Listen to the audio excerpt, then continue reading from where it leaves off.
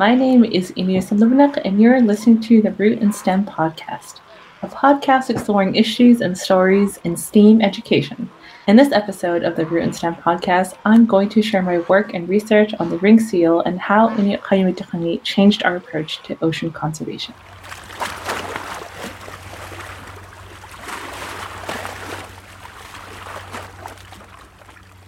Hi everyone, I'm Enooyaq Sudlovenick, and I'm currently a Ph.D. student at University of Manitoba. Today I'm going to talk to you about my work that I did as a master's student at the University of Prince Edward Island. And I studied ring seal health and Inuit Qaujimajatuqangit, or Inuit knowledge, in Iqaluit. So doing this project was really fun because I got to go home way more often than I did in my undergrad. To get these samples, I went back home to Iqaluit and I spent all summer seal hunting, talking to hunters, getting samples. In the springtime, I would get a phone call, a hunter calling me, telling me he got seals and he's ready for me to come sample them. So I would come down, he would have fresh blood collected, and then I would come in, and as he's butchering the seal, I would grab a piece of liver, a piece of meat, a piece of the liver, and all these pieces. There's a lot of pieces that I would get. That's how I sampled the seals, was just getting to know the hunters, talking to them. It was a lot of seals and spending time at the beach or at their house next to their boat. And then the interviews were really fun to do as well because it was in Iqaluit back home, and I was talking to hunters and elders who I don't normally interact with.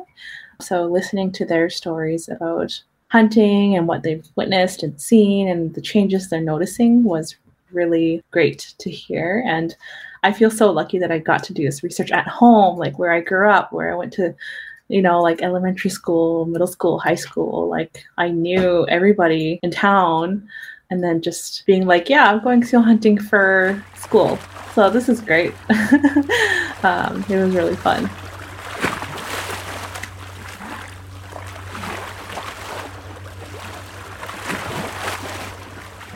The ring seals are very important to Inuit in lots of different ways.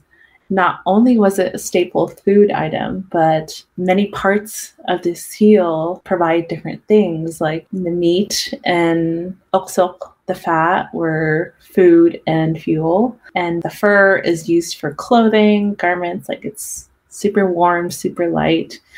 And it's so ingrained in Inuit culture that it's more than just food. It's what makes us Inuit, I feel like. So I think a lot more attention needs to be paid to how the ring seal is doing.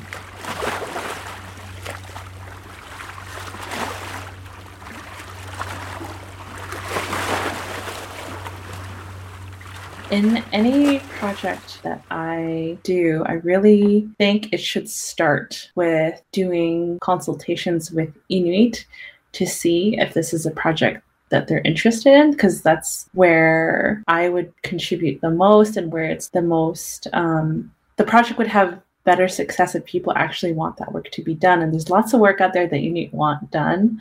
The documentation of Inuit Qaujimajatuqangit along the way is one way to make that research matter to that area where the research is being done.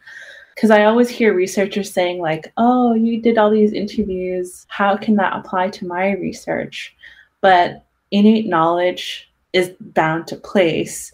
So you can't take one set of interviews and apply it to your area because it's a very different area. So doing interviews in each community where the research is being done lets you make that research more applicable and real and have results that can be applied.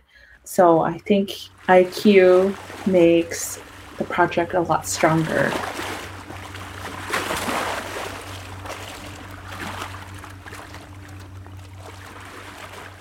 So climate change is not an area that I specifically looked at. I mean, it's always there in the back of my mind, and being aware of how climate change can impact the things that we're trying to measure. So for my project, I measured contaminants like mercury and antibodies to diseases. So just trying to see what seals are exposed to. And there's not that much information about what seals are exposed to in terms of disease. So we know that the oceans are warming, especially in the north, like it's getting warmer as we go north. So warmer oceans mean more visitors from the south are coming up, like different kind of seals, different kind of whales, different kind of fish.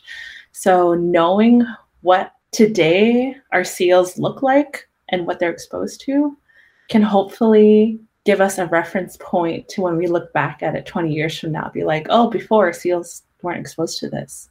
We were just trying to get that baseline information, like, okay, in 2017, here's how the seals looked. So hopefully it'll be a reference point as things change. It wasn't only the reference points, it was like the interviews we also did in those 2 years. So having a space to like sit down with the hunters and like talk through exactly what they have been observing in the last few years versus in the last 20, 30, all their lives, I think would also be just as valuable, because it was a chance for me to sit down with these hunters to find out what they've been observing in seals. And then hopefully a follow-up to this project would be doing more interviews in maybe 10 years and find out exactly how observations have changed from Inuit hunters in Iqaluit. I mean, the interviews and the data that we got from the blood samples, all the Inuit who I collected samples with, they were very interested. They were like, you got to tell me what you find right away. Like, I'm very interested. So, I mean, both parts of the project, or the parts of the project, like the interviews and the blood samples and tissue samples, everybody, all the hunters were super keen. They were the most keen to find out the results.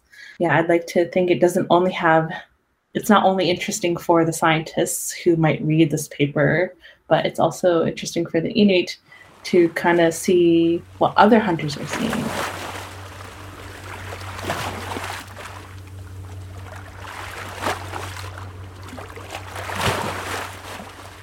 So there were many parts to the ring seal project, and one of them was looking at mercury concentrations in various tissues, like the muscle, the liver, and like those two are the most popular or the most commonly used tissues to look at mercury concentration within animals. So we did take samples to look at these mercury concentrations.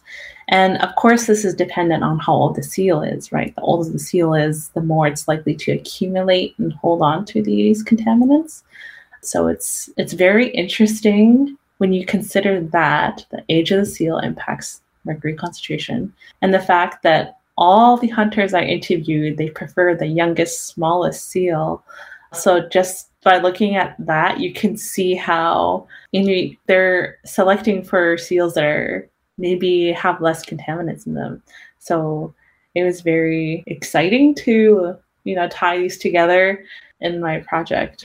I think contaminants are kind of a scary word, though. So I'm very careful to talk about it sometimes, because once people hear contaminants, people get worried that their food is not safe to eat, when it's not the case, because sometimes most of this mercury actually passes through you. Like, it doesn't interact with any other tissues or processes in your bodies. Most of it just passes right through. So I always like to say that while I'm talking about contaminants, especially mercury.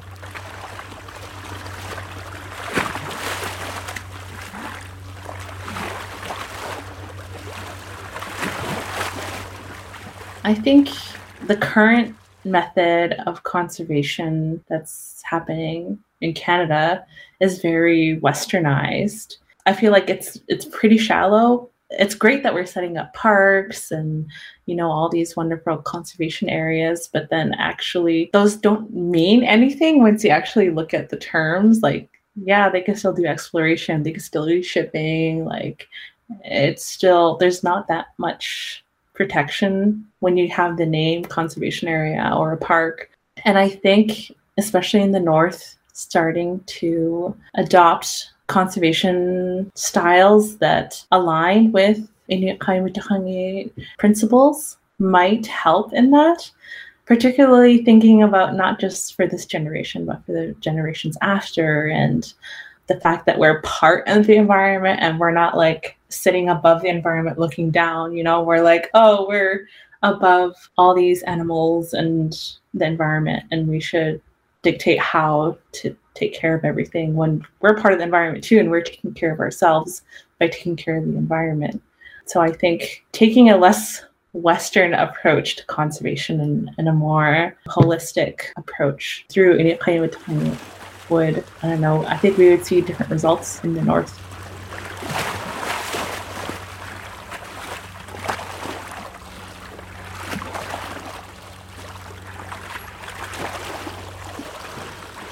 The ring seal project that we did, I'm hoping it's just a start to other projects that come after. There's lots of great people and Inuit coming up through the education system now who are also becoming researchers. And so I'm hoping that my research will be considered out of date in 5 years, you know what I mean? Because it'll be so much better in 5 years. Like they'll be doing all these different kind of projects and tying in IQ with lots of different kind of research. I was when I was doing that project, I was thinking about it like all the time. And there was at a conference one time where somebody from the Polynesian Islands came to an Arctic conference, and they were telling us about how the Nunavut land claim agreement was the most amazing thing they'd ever heard of, and that they were so excited that like other Indigenous peoples in other parts of the world were having success with claiming their land back. And we didn't even, because we're in the NLCA in Nunavut, you're like, oh, like this isn't good enough, we need more. And then when you take a step back and look at all these other people, other Indigenous peoples around the world, they're using us as a model to do what they want to see happen. So although it seems like being in the research right now, it feels like this is not good enough, we need to do more. I'm hoping that other Indigenous peoples in other parts of the world will see these examples of Inuit fighting for conservation of seals, and these examples of Inuit standing up for their environment are also providing like a little beacon of light to be like, oh, Indigenous peoples can fight for their environment and it's working. It's good to reflect on that when sometimes it feels like nothing is working and all the work that we're doing is not getting anywhere, but it actually is.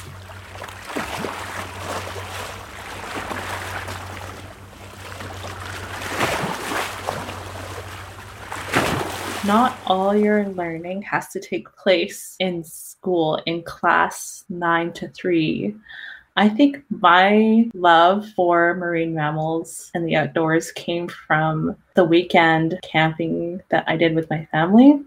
It's totally fine to take things that you learn outside of school and turn that into something that you could do for a living. And I've seen lots of great people do exactly that. Like my husband, he has a Bachelor of Science in Chemistry, but now he's a videographer and that's his full-time job. And I've been in school for a very long time, and I changed my degree program 2 years after getting into university.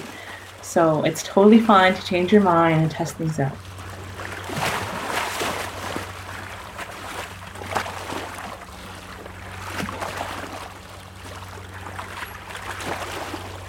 So it's really interesting to do a project like this for school, where you're going home and you're going seal hunting or you're going fishing for research.